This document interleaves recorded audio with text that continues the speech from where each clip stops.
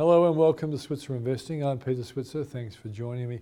On tonight's program, I go after a really important point. What's going to happen to interest rates in the USA? Another important point, what's going to happen to interest rates in Australia? And finally, a third and very important point, what's going to happen to the Aussie dollar? If you're investing overseas, you want to know what's going on with the Aussie dollar. I do that with Michael Knox, who's the chief economist at Morgans, the stockbroking firm. Then Paul Rickard and I look at November, what's in store for people playing the stock market. And then Arjun Pallawar from investorkit.com.au looks at all the stuff that's been around for first home buyers and others like investors coming out of the budget, and even things before the budget have a big impact possibly on who's buying and what it might do to home prices as well. That's coming up later in the show. But before we start, I want to focus on what we've been seeing recently. And that is, there's a lot of positivity in the stock market. Now, it has been curtailed by the fact that Jerome Powell overnight started talking about US interest rates not necessarily coming off the boil or dissipating in their increases in the near future. That's what the market expected to hear today. Didn't hear it, and that's why the stock market is down today. On Friday, we get the US job number. That also could either excite the stock market or scare the stock market, depending on the inflation implications. And then on November 10 next week, the inflation number comes out. If it's a good one, the stock market will go up. If it's a bad one, it'll go down. And these are the important issues that are driving markets. But how do you play this interesting situation? Well, the feeling is that interest rates are going to eventually stop rising. And that's when the US dollar will fall and the Aus dollar will go up. So if you're investing overseas, you have to ask yourself the question, do I need to actually be in a hedged product? Now, as I mentioned a couple of weeks, a really good hedged product is IHVV for iShares. It gives you access to the US stock market, the S&P 500, but you have a hedging in there, so if the Aussie dollar goes up, you won't lose the benefit of being in a market that I think will rebound pretty strongly in 2023 when interest rates stop rising. That's a really important point.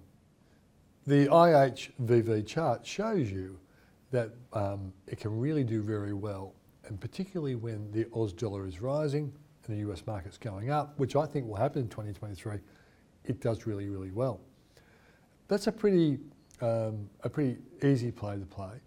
Another one is just simply buying the Australian stock market. It will follow the US S&P 500, and I wouldn't be surprised to see in 2023, as interest rates start to come down and inflation falls as well, or even if interest rates stay where they are and the inflation comes down, I wouldn't be surprised to see a 10% rise in the ASX 200 index, plus dividends of about 4, franking credits of 2, there's about 16% return, buying the best 200 companies in Australia. So that's not a bad play, it's a pretty safe kind of play. But if you really want something big and aggressive, which might be an interesting play, have a look at something from BetaShares with the ticker code HNDQ.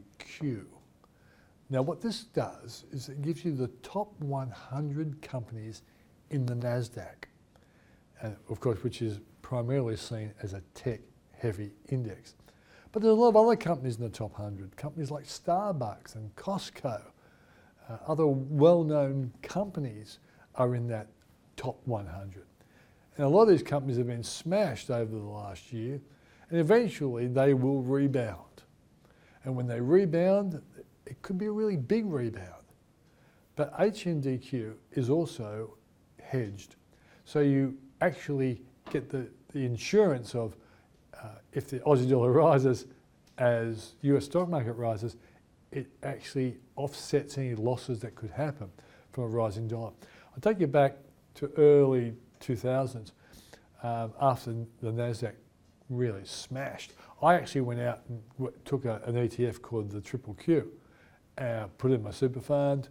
It was shooting the lights out as the NASDAQ rebounded, but the Aussie dollar rose at the same time. I learnt the lesson, And now when I play the US market, when the Aussie dollar is low, I hedge.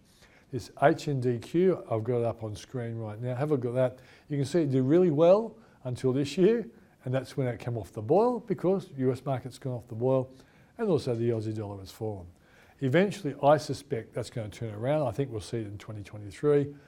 And my interview with Michael Knox gives you an idea of when the Aus dollar might start to rebound and the US dollar should fall. I thought it happened earlier in 2023. Knoxie's got it a bit later, but the bottom line is if you're investing for a year out, getting in on a pretty interesting product, risky, don't think it's a safe product, but you are investing in some of the best companies in the world in the NASDAQ. It's just you have to wait for the stock market to forgive those tech companies that are right in the NASDAQ 100. But it's a really, really interesting play. I'll put on the screen the companies, the big companies are in that top 100, and that might make you even more enthusiastic about the prospects of this, as I say, risky investment. Good luck with your investing over the future. And remember, when you invest overseas and the Aussie dollar is low, it's good to have a bit of hedging.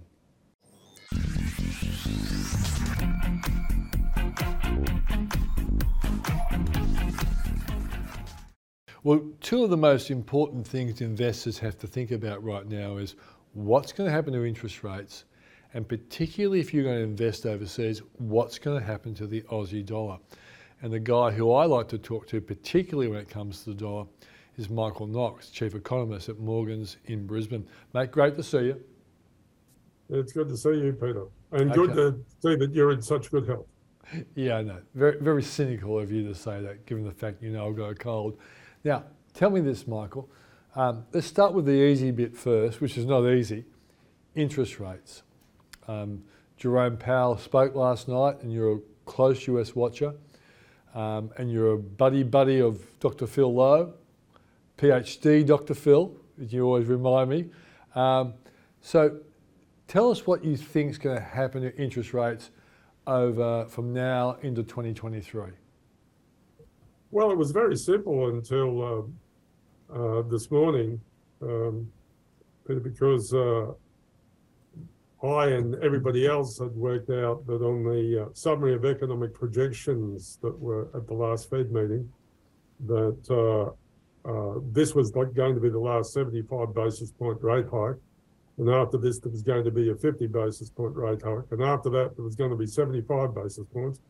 And rates would actually peak in February at 4.6%.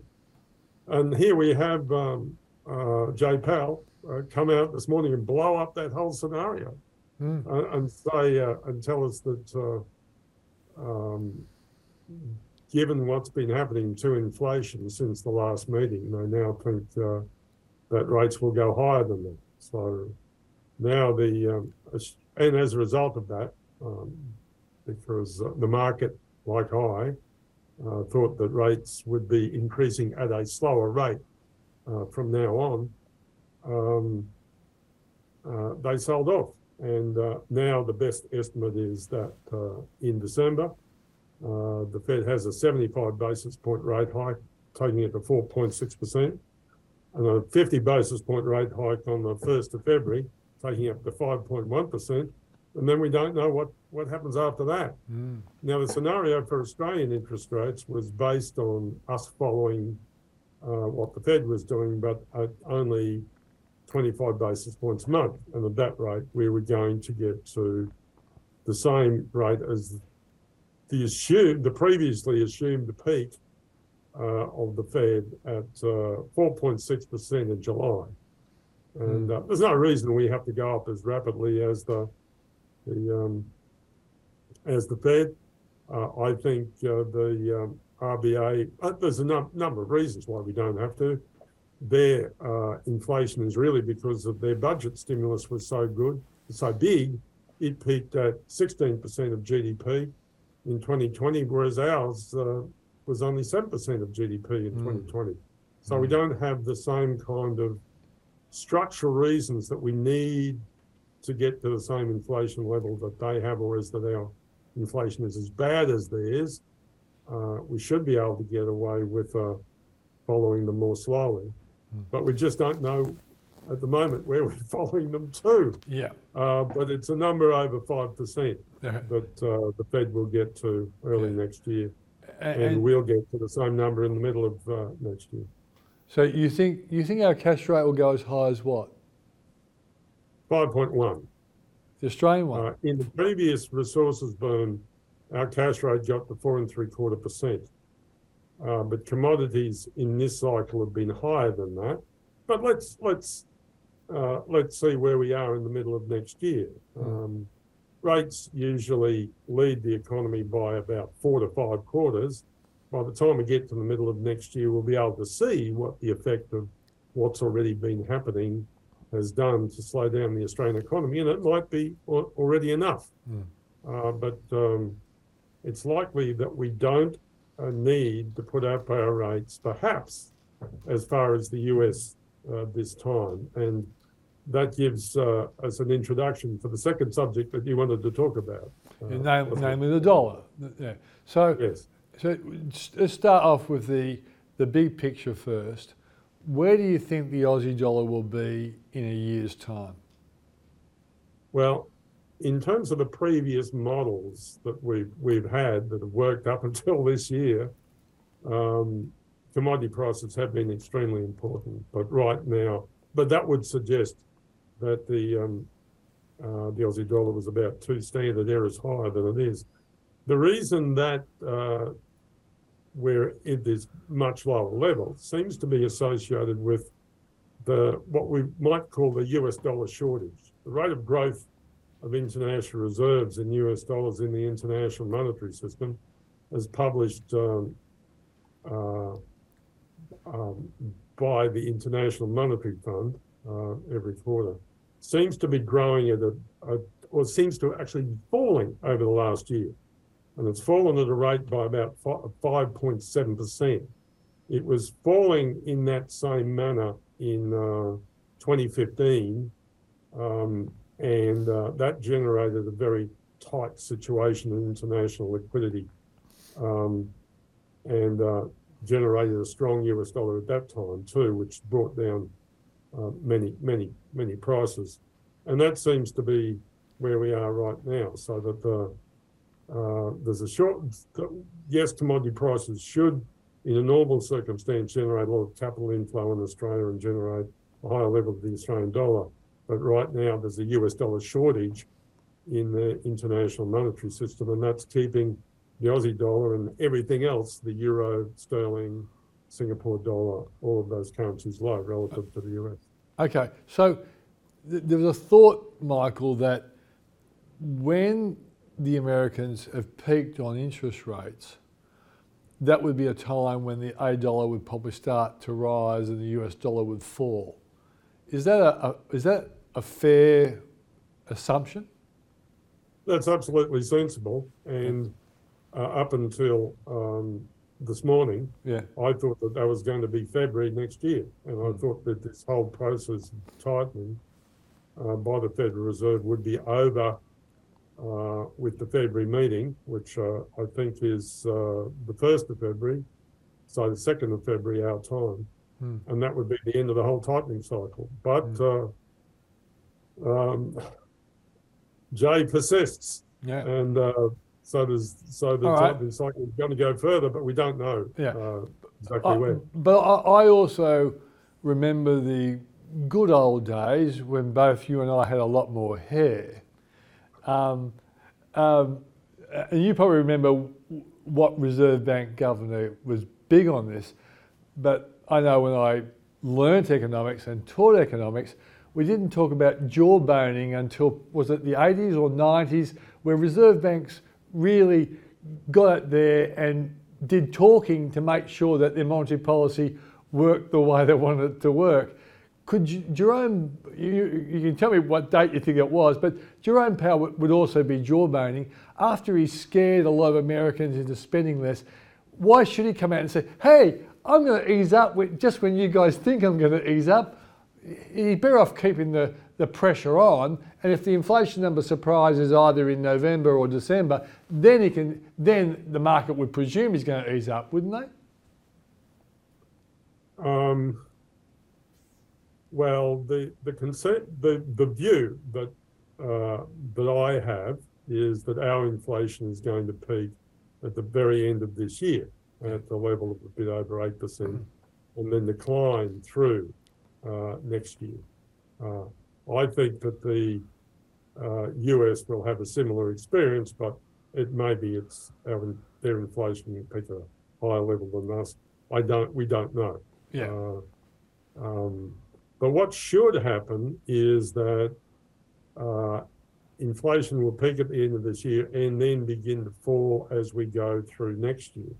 The result of that will be is that inflationary expectations will start to decline, particularly for long-term assets like bonds. And bond yields will peak and decline as we go through the year.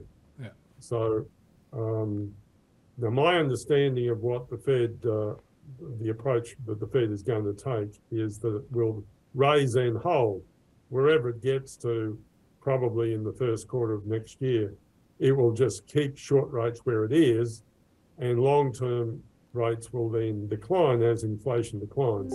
And then the yield curve will probably invert in the US, threatening a recession if they keep short rates up for a longer period of time. Now, how tight they are depends on where inflation is. But I think that the good thing about that outlook is that stock markets really have a very low statistical relationship with short rates. The very strong relationship that stock markets have is with 10-year bond yields. And I think as inflation falls as we go through next year, and 10-year bond yields fall as we go through next year, that will generate the beginning of the recovery in stock markets. But we still have to get through this very tough first quarter where the Fed decides exactly where it's going to peak interest rates at. Okay, so just for those people who didn't understand a word you said, because you are a very intelligent man, let's just guess, by the end of next year, would you think the Aussie dollar would be back into the 70 cent region? Yeah, I would. Yes, I would. I think it should be recovering. I think as the US bond yield. I think the other thing that's happening is that there's more of the excess stock, and it was something that Jay Powell referred to, but didn't provide detail on, and that is the rundown of the assets of the Federal Reserve. So what should happen is those assets come forward to be cleared in the market, then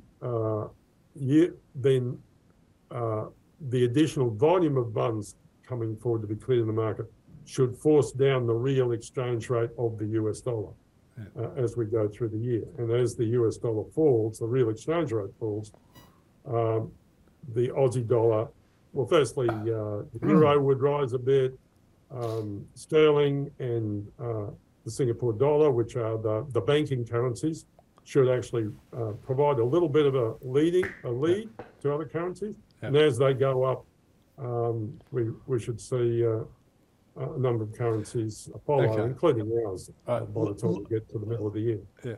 Last man in the street question for the man who doesn't live in the street.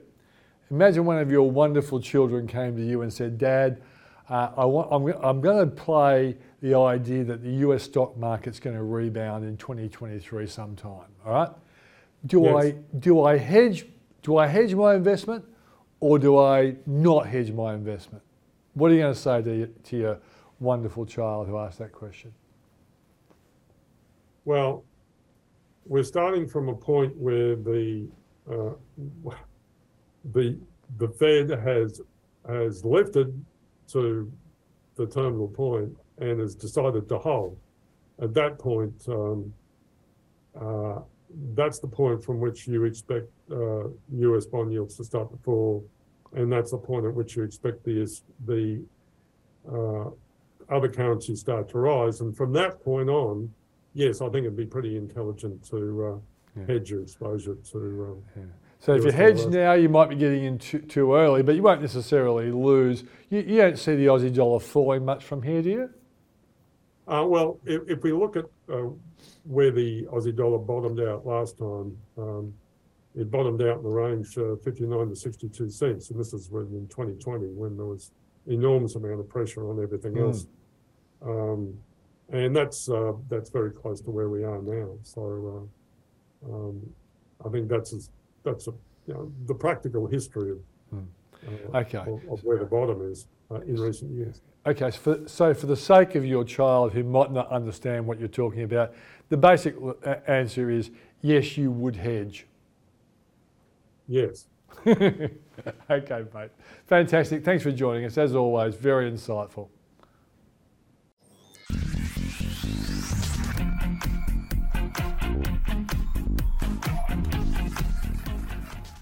And today we want to focus on a really important topic.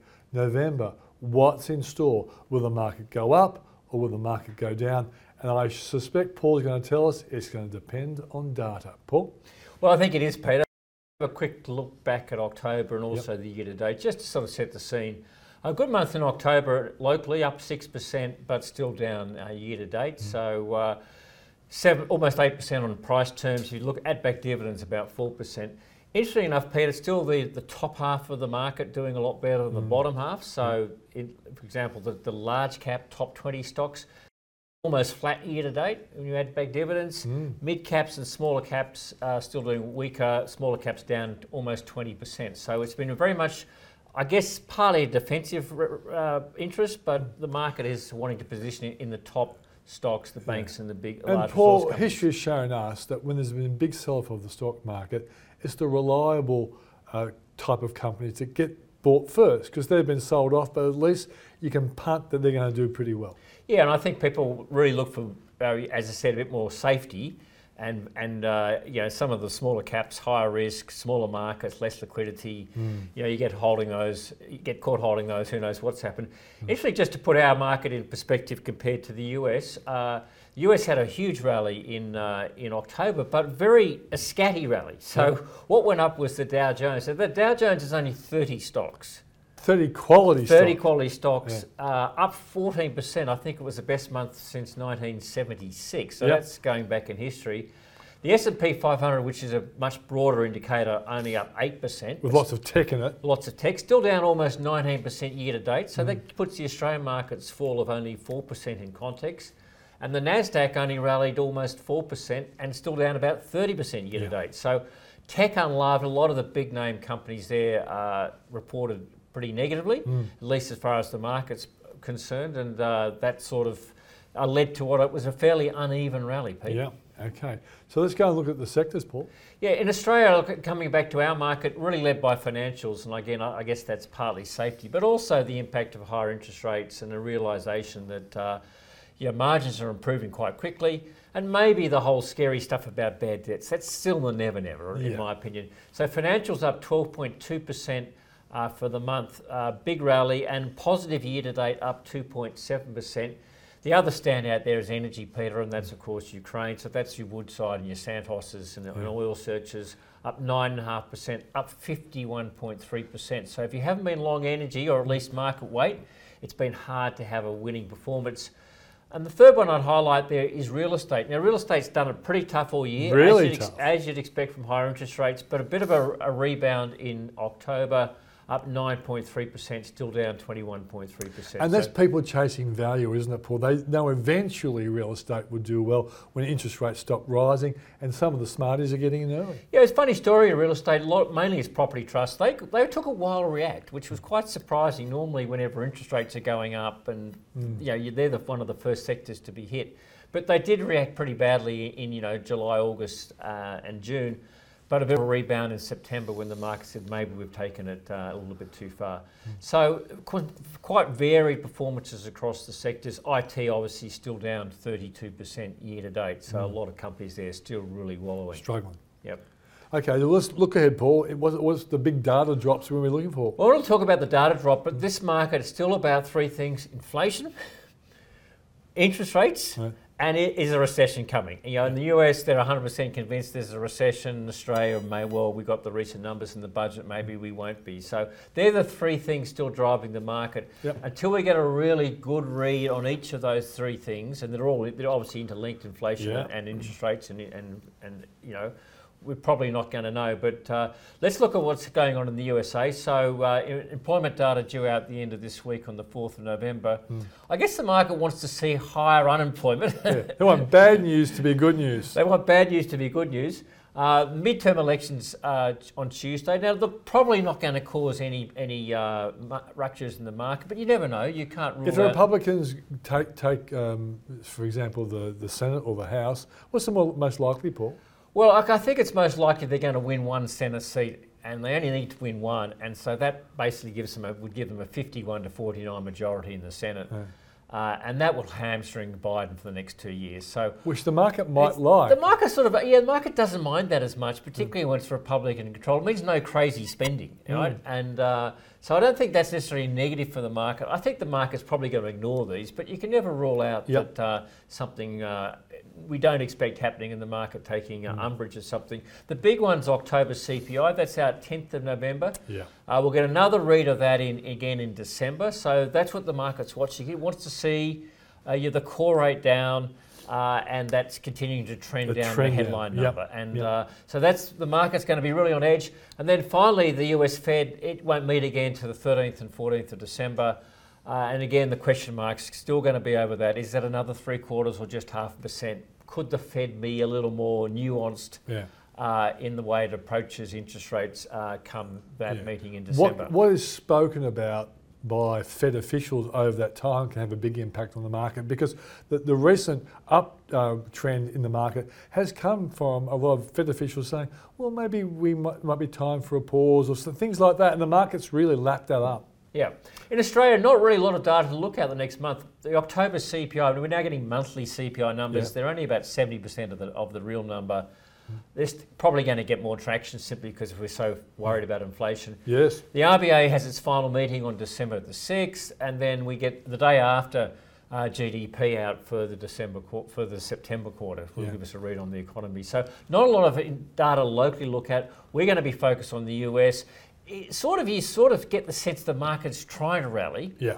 But look, I'm probably, until we see the data that really confirms that inflation is coming down, I'm sort of not convinced that we're going to see a sustainable breakthrough. And I guess just look at the trends. This is a summary of the US S&P 500, both looking at the 30-day moving average and the 300-day moving average.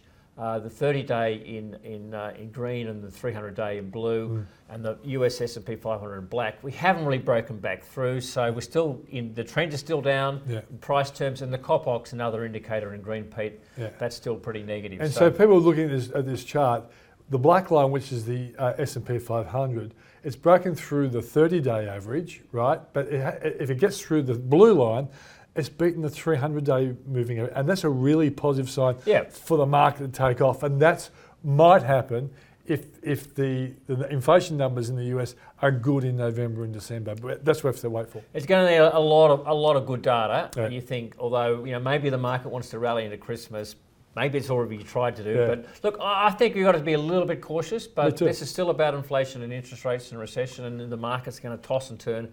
Wants to see some data before it believes that the worst is all over. That's a good assessment, Paul.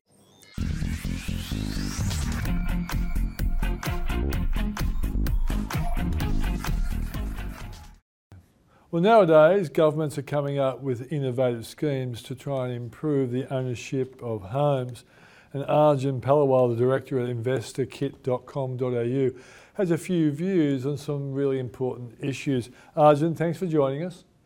Always great to be on, my friend. All right, mate, let's go for the first one. You want to talk about first home buyer shared equity schemes. Maybe you should explain to people exactly what it is in case they don't know, and tell us what your views are about this. Firstly, the shared equity scheme is a scheme that the Labor government proposed as part of, I guess, the vote gathering process. And it's essentially where instead of the government, say, backing, the securities like the first home buyer the guarantor from the lending side of things, they're actually being on the journey with you by being part owners of the property itself. So from a perspective of, you being able to get in there with less money, that's definitely helpful.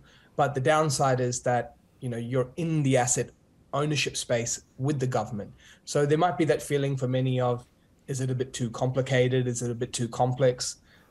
Is there many factors to think about with co-ownership rather than, you owning it in some of the other schemes? So I think from that perspective, firstly, nonetheless, it is support on the table, and it's positive to see support come into the mix.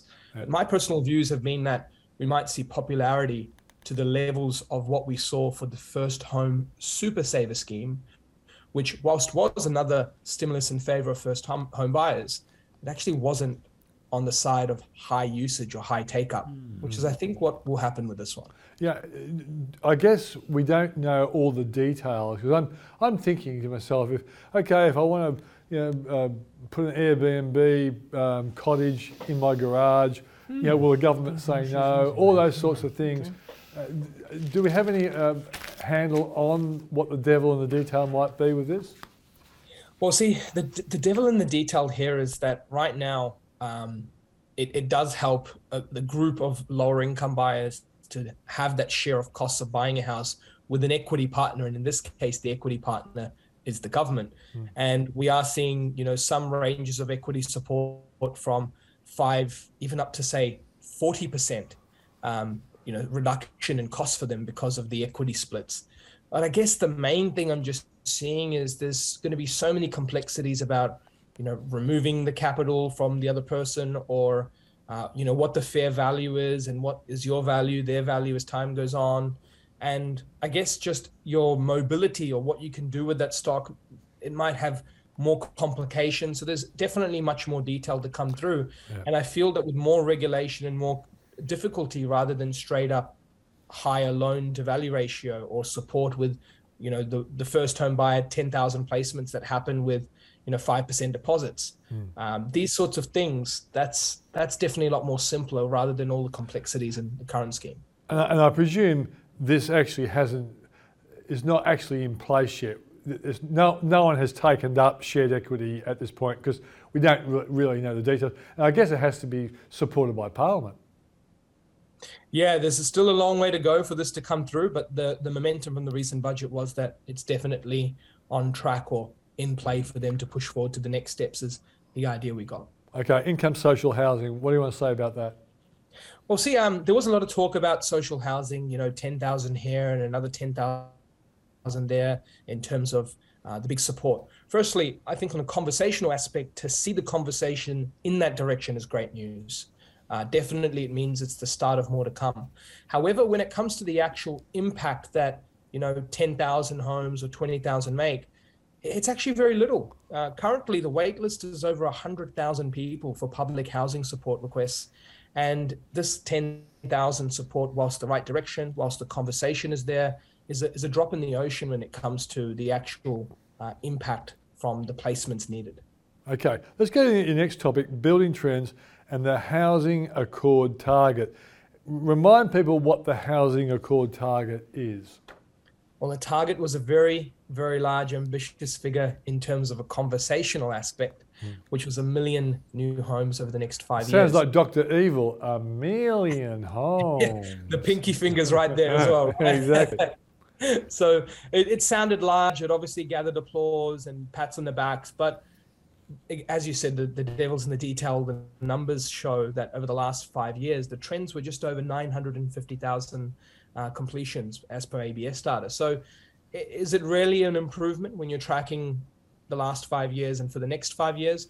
Remember, even with the last 5 years of completions, we're still in a rental crisis that we are in today. And that is also including 2 years worth of little to no population, which still has seen us have that rental crisis. So is it really going to solve or make a dent in the right direction? The answer is no, because it's just carrying the last 5 years trends across for the next 5. Yeah. Arjun, the only thing I saw in that detail, or in that, I guess, press release and then budget commentary, was at least that they look like they've got some kind of agreement from state and local government to actually help the process of getting more developments in place. That seems like a step in the right direction, but once again, we have to see to what extent those governments are going to be, working together. Definitely, step in the right direction is the key thing out of this budget. Conversations on social housing, continuous first home buyer support, and thinking of supply issues in Australia. That really hasn't happened as a big conversation point up until the recent budget. So I think understanding that this is a conversation that started now, it's in the right direction is key. It's all about how they build from here, but most importantly, they should not be celebrating some of these numbers mentioned, because it really is a drop in the ocean of what's needed. Okay, finally, stock mobility amongst established houses. What are you seeing there? So there was a couple of policies that came out in terms of, increasing the threshold or making it earlier for those who can downsize and contribute funds to their super, make certain contributions off the back of downsizing in their retirement. These sorts of things are an example of a policy that helps stock mobility amongst established houses. There's over 10 million dwellings in Australia. So any policy around a 10,000 here or 100,000 here, like we saw in some of the mentions, is very little. But when you start having policies that influence behavior amongst the rest of the dwellings, call it 9.5 remaining, that is what will drive more availability of housing faster than any sort of new build approach. Yeah. And so that, I think, is the part that's missing, because if we wind the clock back, 3 to 5 years, take it to even that 5-year mark of 2016-17, we start to see housing supply in a very, very different level in Australia, right? So we look at housing supply, and there's actually between 20 and 50% more listings in Australia for sale. So that clearly shows that the big needle shifters are in the 20 to 40% increase in listings and in the 10 million dwelling pool, not the 1 million new builds or things like that. So we need to look at more, policies that are supportive of mobility. So stamp duty on the cards now. That stamp duty discussion early next year in New South Wales, I think, is going to be a great move, and more things that enhance mobility, downsizing, buying, selling, listing. This is what's going to create greater supply for access of housing. And I've noticed with our financial planning clients, many of them, in that retirement zone, a lot of them are thinking about downsizing, because a couple effectively can get $600,000 into their super fund over and above what the cap is as well. And I think, from my discussion with some of our clients, that many of them are happy to get rid of their 4-bedroom home on a 1/4 acre block, which a lot of families would love to buy. But what's interesting, I want to see your reaction to this. Once upon a time, you would have thought the 2-bedroom apartment is always going to be the sweet spot. But I think over time, particularly with the work from home trend and the older couples who are downsizing, the 3-bedroom apartment is going to become relatively attractive, because a retiree still might want an office to work from, or a media room, plus a room for a grandchild or something like that. On the other hand, people of your age who go into an apartment and want to work from home, they may well want that extra room as a home office. Is that going to be a trend, do you think, that will actually develop with apartment builders? And I think Harry Triguboff actually said to me that he's seeing a bigger demand for the 3-bedroom apartment. I agree with this demand shift that's definitely occurred, and we could see that in some of the data in terms of dwelling sales by bedroom type amongst this pandemic period as well. Firstly, I think that change definitely needs to be seen in the stock makeup of developer projects to consider some of these changes and trends, because you're spot on, the 3 bedrooms have that level of popularity. Now, when you consider it as a proportion of most developments, it's actually quite a small proportion. So there's definitely a gap there that could be addressed. As for the conflicting point to it, is that the household size from a demographics point of view has been reducing. So the 2.7 average household size is now down to 2.5 over recent years. And so that also has shifted more and more people across dwellings, creating more demand for housing. But I also feel like that might be in some people's minds around the actual room makeups. But I do feel 3 applies a really good sweet spot in the apartment world for sure. Yeah, great stuff. Thanks for joining us, mate. Thank you. That's Arjun Palwal, Director of InvestorKit.com.au.